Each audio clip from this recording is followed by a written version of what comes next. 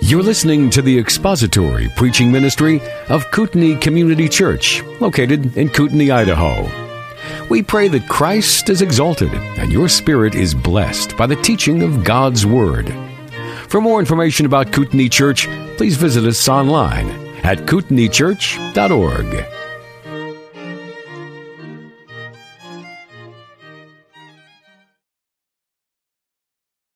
We had a couple of weekends breaks from the Gospel of John, and we were well served by the pulpit ministry of both Dave and Cornell. But we return today to your regularly scheduled mediocrity, so we are back in John chapter 17, and give a little bit of a background and review.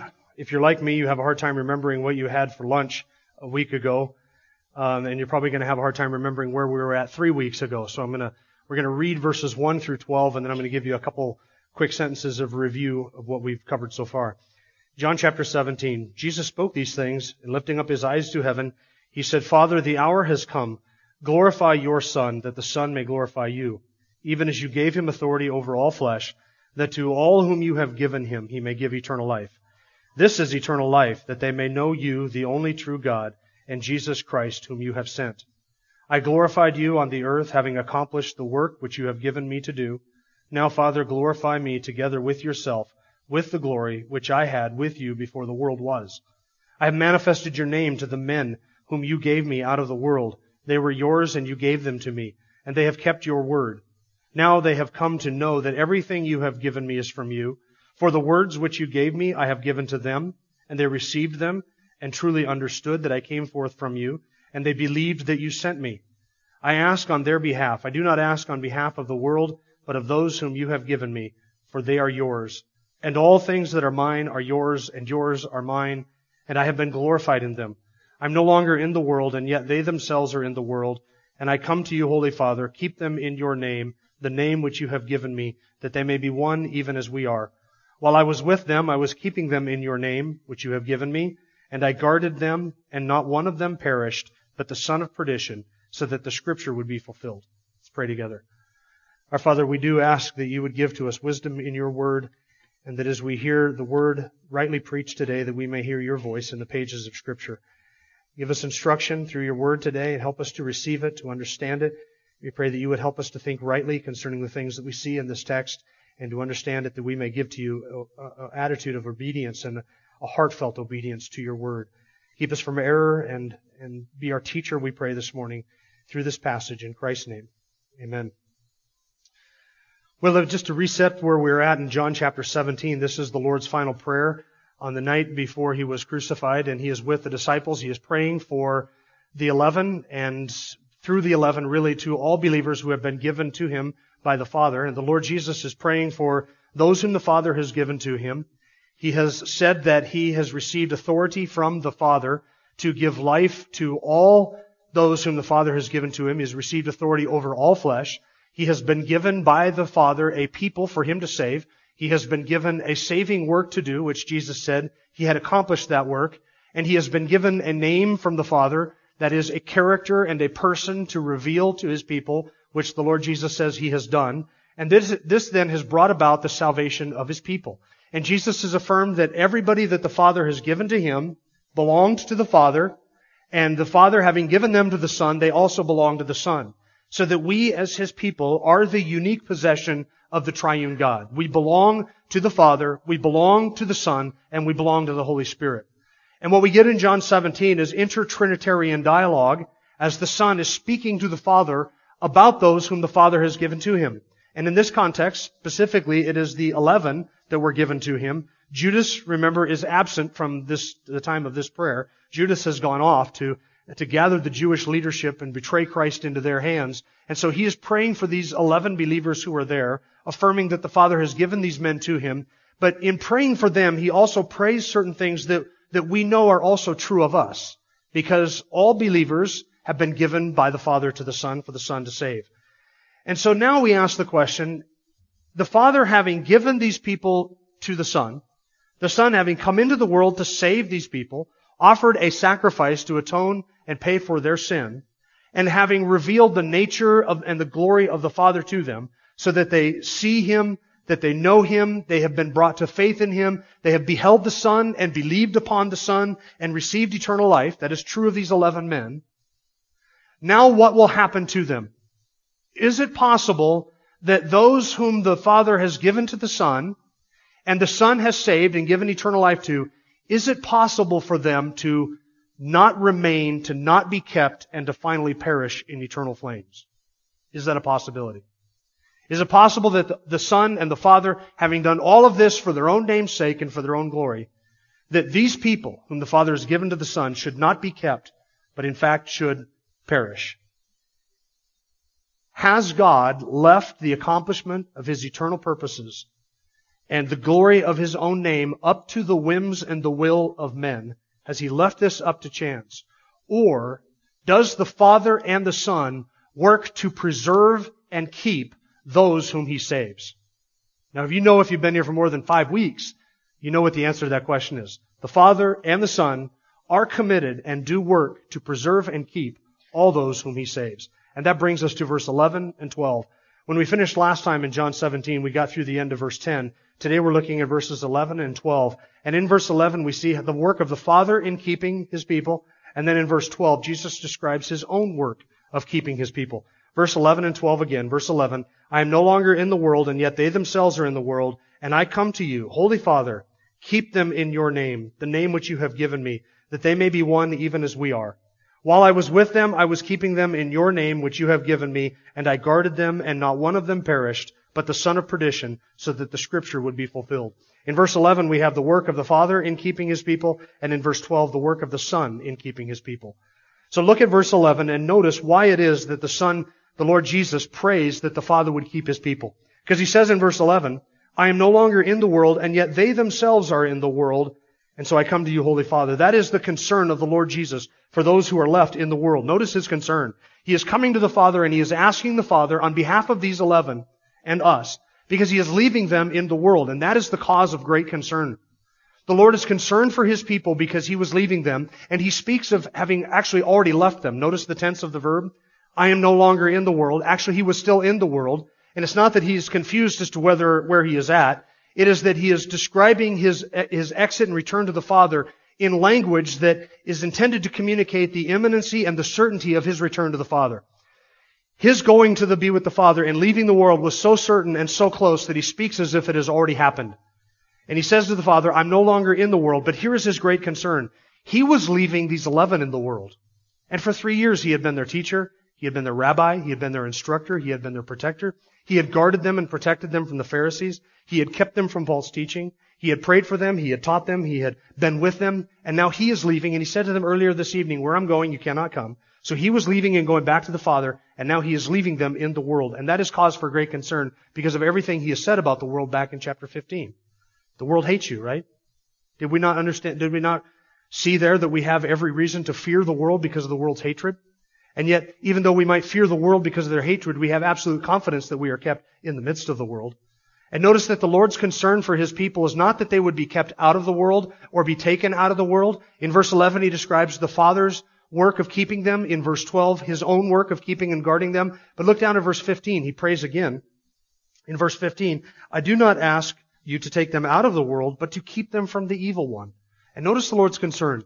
His concern is not, He doesn't pray that the Father would take us out of the world, or that the Father would keep us from persecution, or that we might have an easy time in the world. He doesn't pray that His people might become great in the world, have it easy in the world, become rich in the world, be men and women of great reputation in the world. What is His concern? That we might be kept and preserved even though we are left in the world.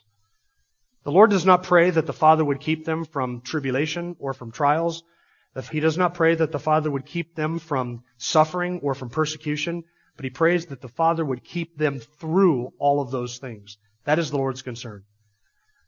God is not interested in making us happy. God is interested in making us holy. It is not our happiness that concerns Him. It is our holiness that concerns Him. And He will make us holy, and if making us holy involves taking us and allowing us to go through trials and tribulations and persecution, then that is what the Lord will do. But here is His promise. He will keep us through all of that, so that those who belong to Him, not one of them will be lost. And the Lord knows that the world is a threatening place, and the Lord knows that the world is going to hate His people. And we are buffeted by Satan, who hates us and would love to destroy us. We are hated by the world, who hates us and would love to destroy us. And we are hated by unbelievers who would love to destroy us. And the world system and the unbelievers and Satan all work in concert together to oppose God and His purposes and His people. But the Lord's concern for His people is that the Father would keep them through all of that. Even though we are in the world, He doesn't want us to be of the world, but kept from the evil one. The Lord's concern is for the purity of His own people. So notice how He prays in verse 11, I come to you, Holy Father, keep them in your name. That phrase, Holy Father, that designation for God, it's a very interesting one. This is the only place in all of the Gospels where Jesus uses that title for the Father. And it is interesting in the New Testament, one commentator that I read brought this out, it's interesting in the New Testament how seldom holiness is connected to the Father in the New Testament in terms of His character.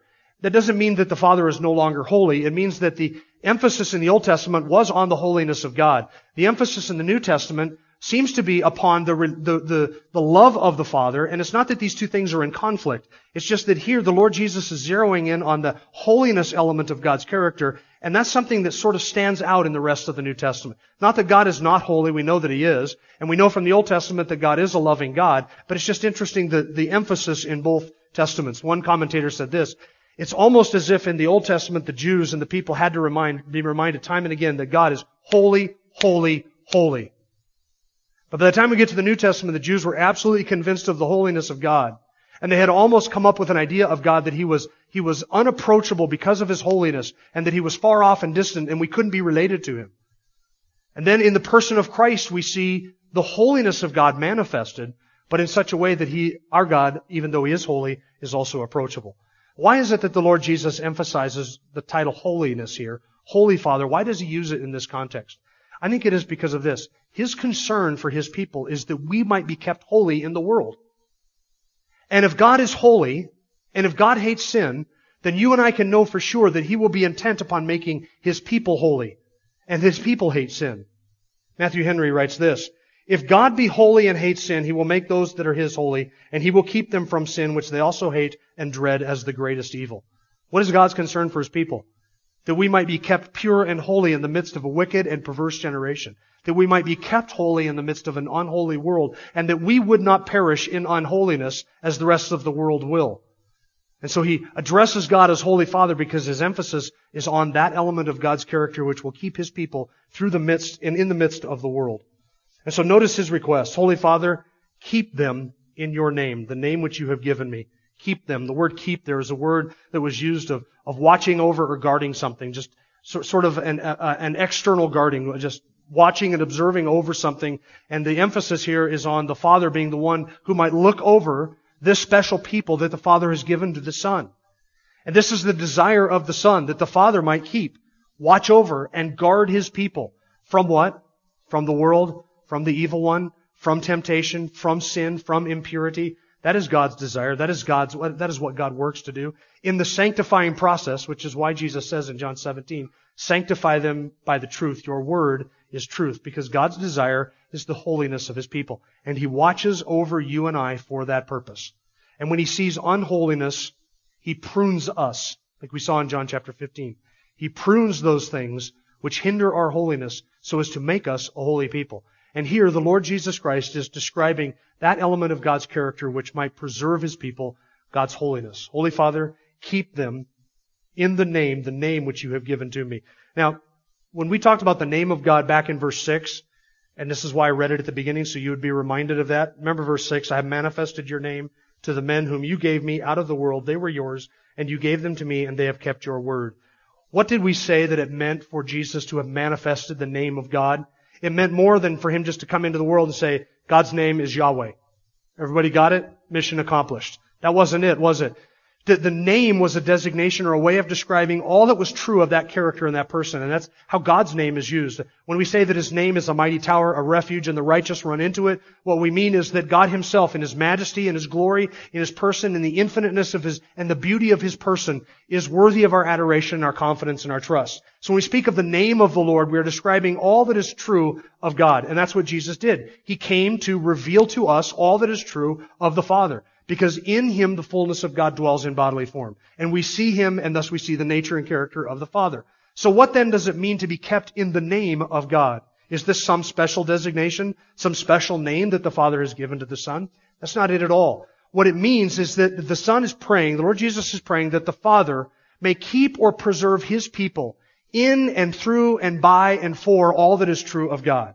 In other words, may your holiness preserve them, your majesty preserve them, your glory, your righteousness, your justice, your truth. May all of these things serve to protect and to keep your people. May they be kept in and by that all that designates who God is. That's the idea. May you keep them in your name, the name which you have given to me.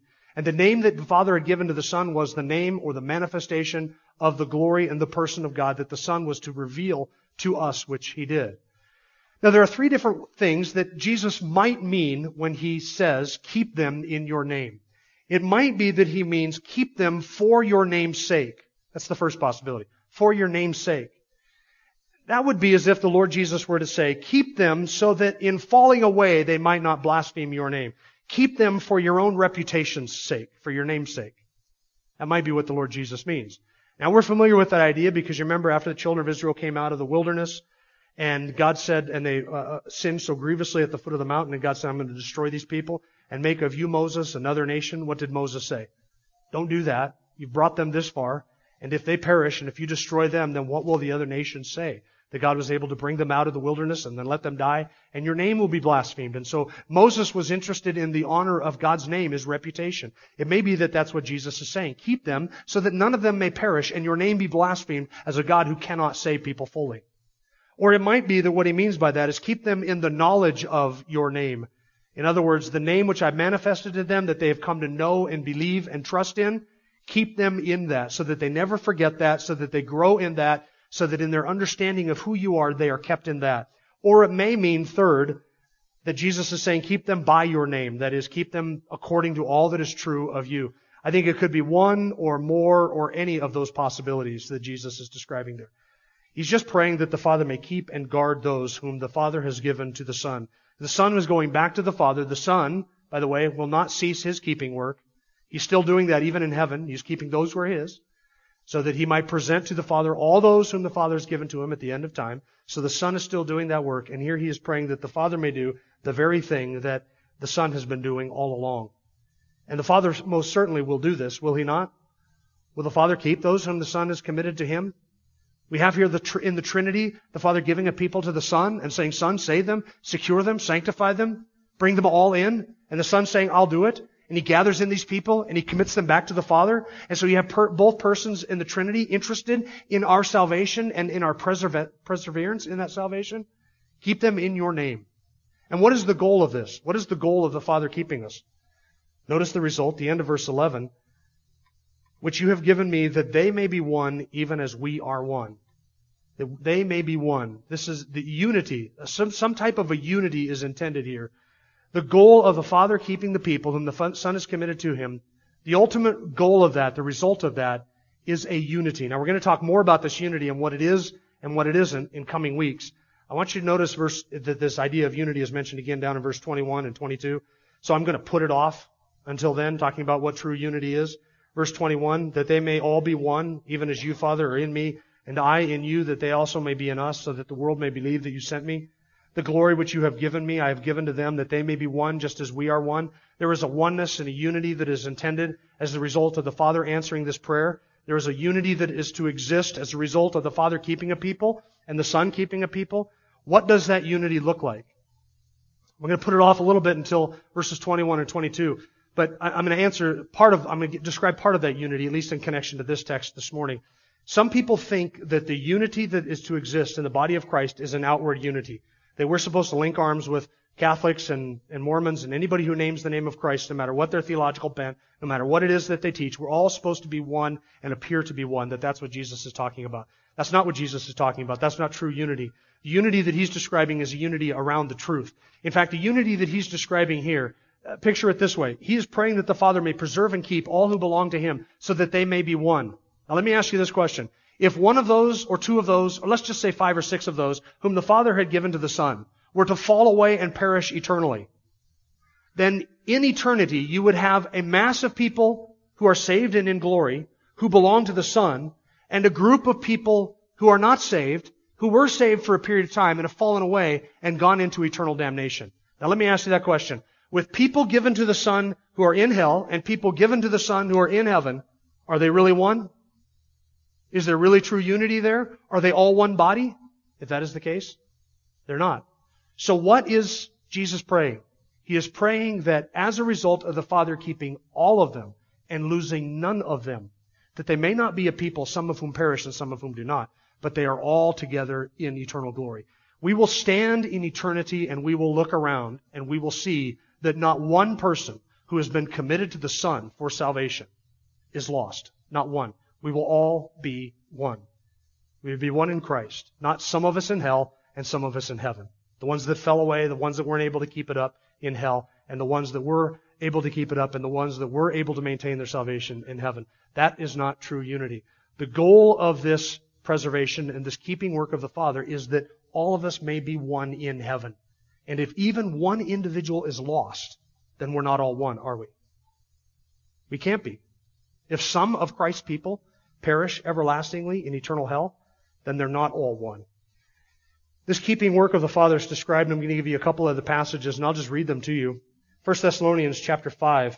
Now may the God of peace himself sanctify you entirely, and may your spirit and soul and body be preserved complete without blame at the coming of our Lord Jesus Christ. Faithful is he who calls you, and he also will bring it to pass. Paul is confident that those who have been called and those who have been saved will be brought to eternal glory, and he says all of this rests upon the faithfulness of God. Because he is faithful, he will do what he is intended to do. 2 Timothy 4:18, the Lord will rescue me from every evil deed and will bring me safely to his heavenly kingdom. To him be the glory forever and ever. Amen. Who will bring me to his heavenly kingdom? God will do it. The Father is intent upon the preservation and the keeping of his people. 1 Peter 1, verses 3 through 5. Blessed be the God and Father of our Lord Jesus Christ, who according to his great mercy has caused us to be born again to a living hope through the resurrection of Jesus Christ from the dead, to obtain an inheritance which is imperishable and undefiled and will not fade away, reserved in heaven for you who are kept, protected by the power of God through faith for a salvation ready to be revealed in the last time. Peter says there is an inheritance reserved for you in heaven, for you who are kept by the power of God. What is involved in the keeping of God's people? What does that? What accomplishes that? It's his power. We are kept and preserved by the power of God.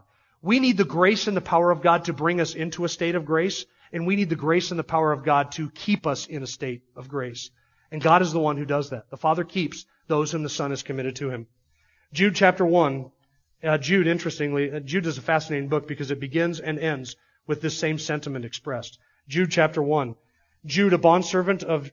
Sorry, did I say chapter 1? Verse 1. Jude only has one chapter, just in case you're counting. Jude, verse 1. Jude, a bondservant of Jesus Christ and brother of James, to those who are called, beloved in God the Father, and kept for Jesus Christ. You're beloved, you're called, and you're kept. That is what God does. Jude 24 and 25. Now to him who is able to keep you from stumbling and to make you stand in the presence of his glory, blameless with great joy, to the only God our Savior, through Jesus Christ our Lord, be glory and majesty and dominion and authority before all time, both now and forever. This is the one who is able to present us faultless before his throne, because God is the one who does this work of keeping us and preserving us and presenting us blameless before his throne. I am describing to you the doctrine of the perseverance of the saints, or what some people commonly call eternal security. The believer is secure, not because the believer himself is strong, or because the believer himself has enough faith, or because the believer is able to keep himself. We are kept by the power of God for our inheritance. This work of keeping his people is the work that the Father and the Son do together, and they are intent on doing it so that none will be lost, so that we all will be one in eternity. That is the goal. That is what the Father is committed to, and that is what the Son is committed to. Well, that describes the Father's keeping work. Now look at verse 12, and this is the Son's work of keeping his people. Notice how Jesus describes his own act of keeping. Verse 12, while I was with them, I was keeping them in your name. That is, the very thing that the Lord Jesus has asked the Father to do, he has been doing this whole time for this group of men for whom he is praying.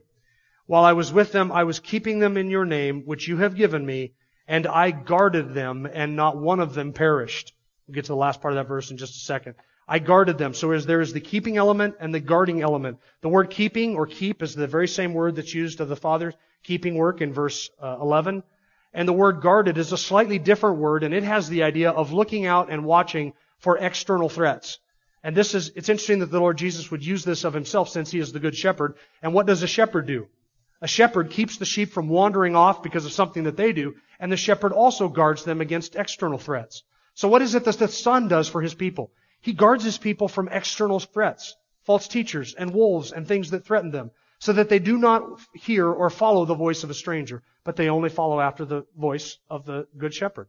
And that's what the Son has done. The Son is involved in this keeping work too. Now, he keeps just as he's asking the Father to keep, and he guards from external threats so that we are protected from all enemies, foreign and domestic, as it were. We are protected against all enemies, those that come from within ourselves so that we cannot fall and falter, and we are kept from those enemies which might be outside of us, threatening to undo us.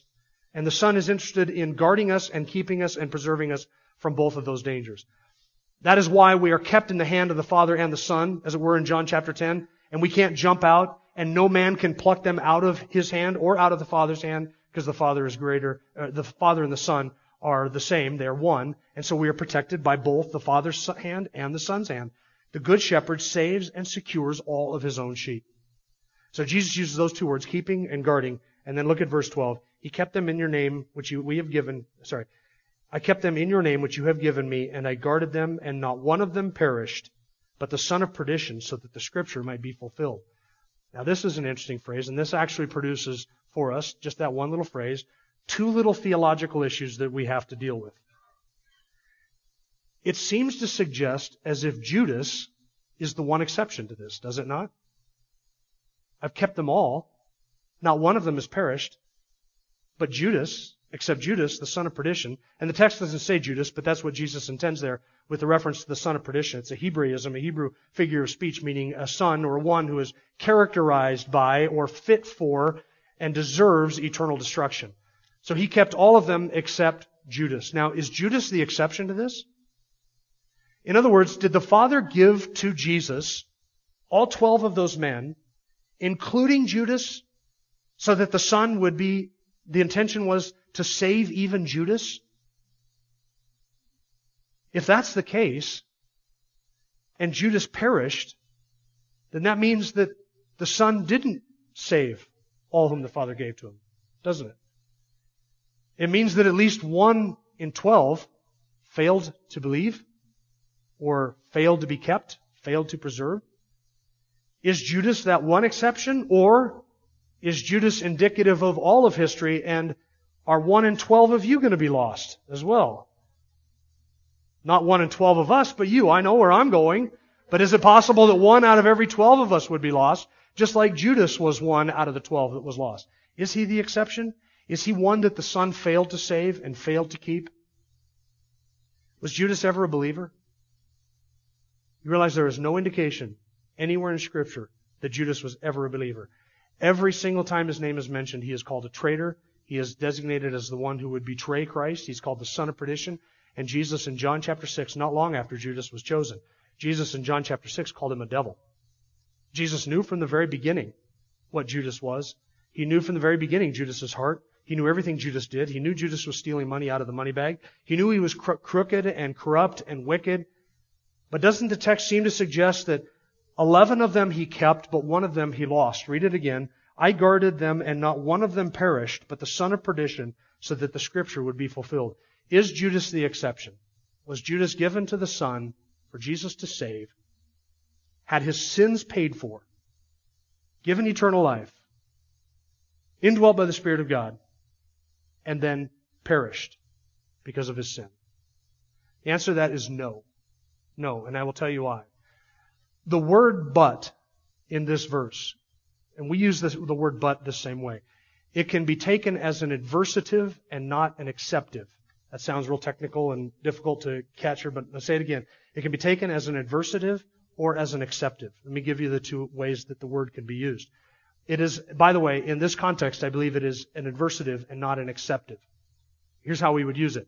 If we mean it's an acceptive, that means that 12 men were given, and he saved all of them except Judas. That is, 1 from among the group that was not saved, but he was part of this group. If we take the word but as an adversative, then he is contrasting Judas, who was never part of this group who perished, with the group that he saved. In other words, the intention is to contrast Judas and make Judas not part of that group. Rather than part of the group accepted, he is not part of that group. It's an adversative. It's on opposite sides, two different groups. Do you get that? Let me give you an illustration. Let's say you have me over for dinner and you're serving up ice cream. And you say, we have ice cream toppings. We have sprinkles, chocolate sauce, caramel sauce, strawberries, blueberries, bananas, and nuts. And what do you want on your ice cream? What do you like on your ice cream? And I say, well, I like all those toppings except nuts. No sane person should ever put nuts on their ice cream. So I like all of those except nuts. That's using, I like all of those but the nuts. And I'm saying, I don't want nuts on my ice cream because crazy people put nuts on ice cream, so don't put nuts on my ice cream. I'm saying that there's the group of ice cream toppings, but one of them, I like all of them except for one of them. Now, if you say to me, what do you like on your ice cream? Do you like chocolate sauce, caramel sauce, bananas, or strawberries? And I say, I like all of those. But no cabbage. No cabbage on my ice cream. Then what I am doing, I am using the term but there in an adversative way, saying this does not belong in that group. That's the way the Lord Jesus is using it here. And it's what William Hendrickson in his commentary describes as a shortened expression. This was the assumed or intended meaning of it. Jesus is saying, all of those whom you have given to me, I have preserved all of them, and not one of them is lost. But Judas, he's a different animal. He's not one of those who are given. The salvation of those whom he keeps is contrasted here with the damnation of Judas, who was fit for destruction. That's the intention. He's not saying he's able to save all of them except one. He is saying, I have saved all of them, and there is one who is not saved, and he is different. He is not one of those who was given by the Father to the Son for the Son to save. J.C. Ryle says this, our Lord does not mean no one of those given to me is lost except the son of perdition. What he does mean is not one of those given to me is lost. On the other hand, and in contrast, Judas, a man not given to me, a graceless man, is lost. That's the intention. You got that?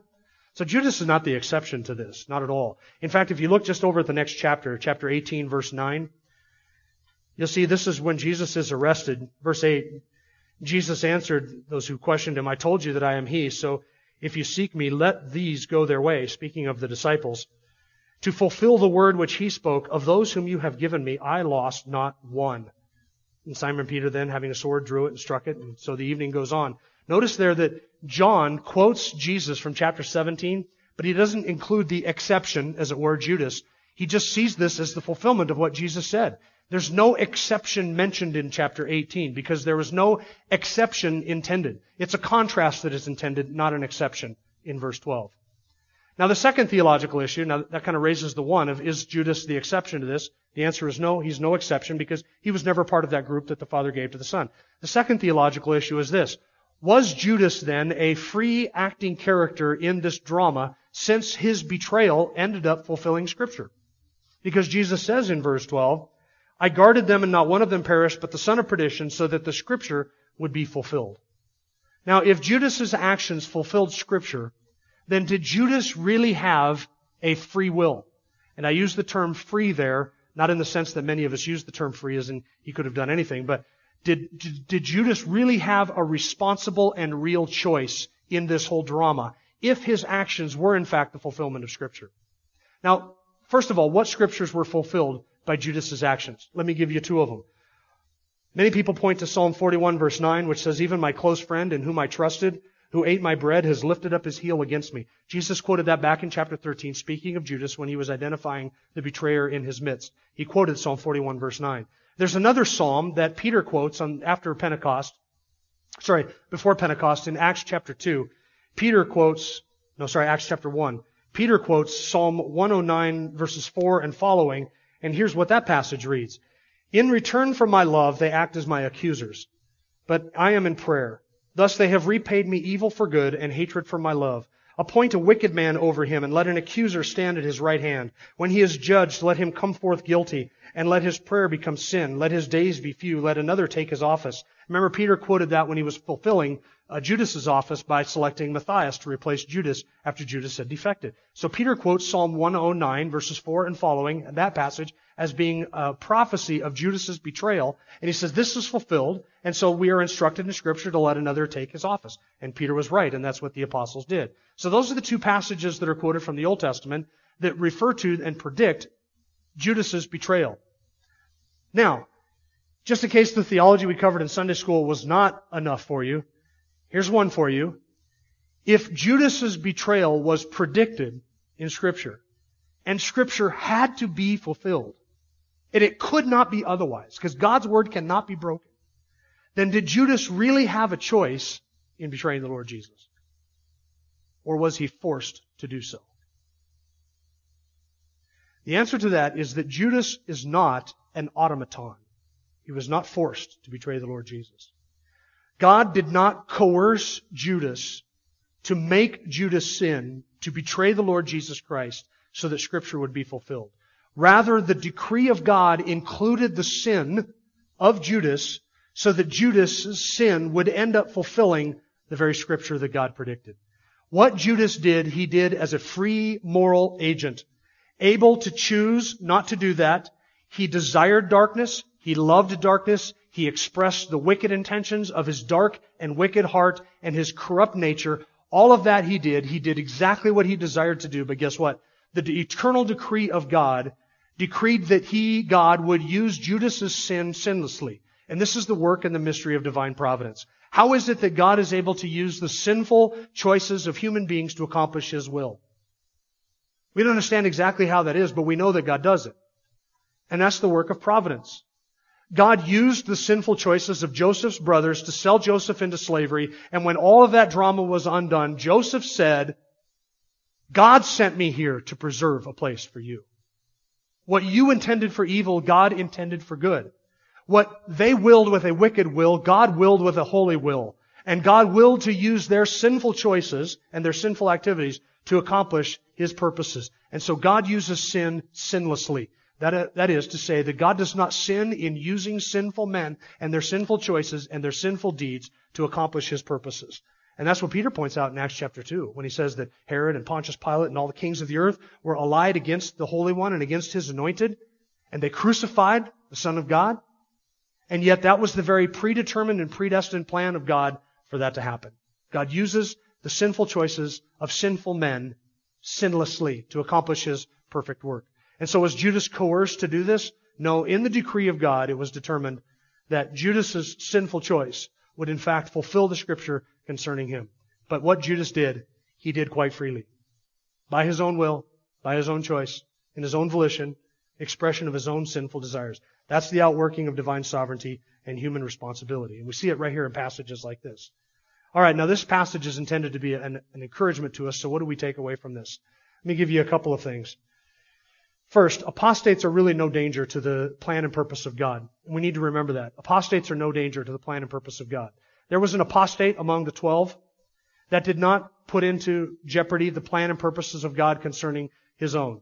There are apostates in the churches all over this country. There are apostates in almost every church in the land. There are people who are not truly believers who sit amongst the people of God Sunday after Sunday. The existence of those apostates in no way jeopardizes those who truly belong to the Lord Jesus Christ. He is able to keep and to preserve those who are truly His, even though there might be tares among the wheat and there might be wolves among the sheep.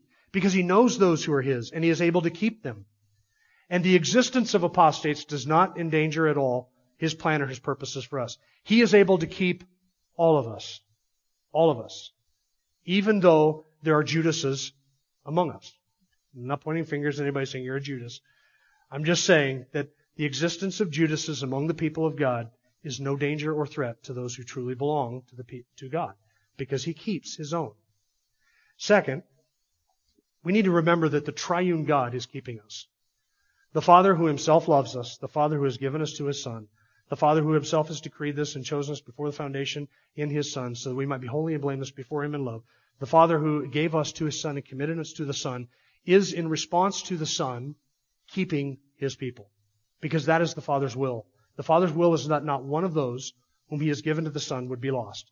That's why Jesus said in John chapter 6, verse 40, 39 and 40, this is the Father's will, this is the will of Him who sent me, that of all that He has given me, I lose nothing, but raise it all up on the last day. This is the will of my Father, that those who behold the Son and believe upon Him may have eternal life, and I will raise them up on the last day. That's the Father's will. So the Father is involved in keeping His people. Second, the Son is obviously involved in this work of keeping His people.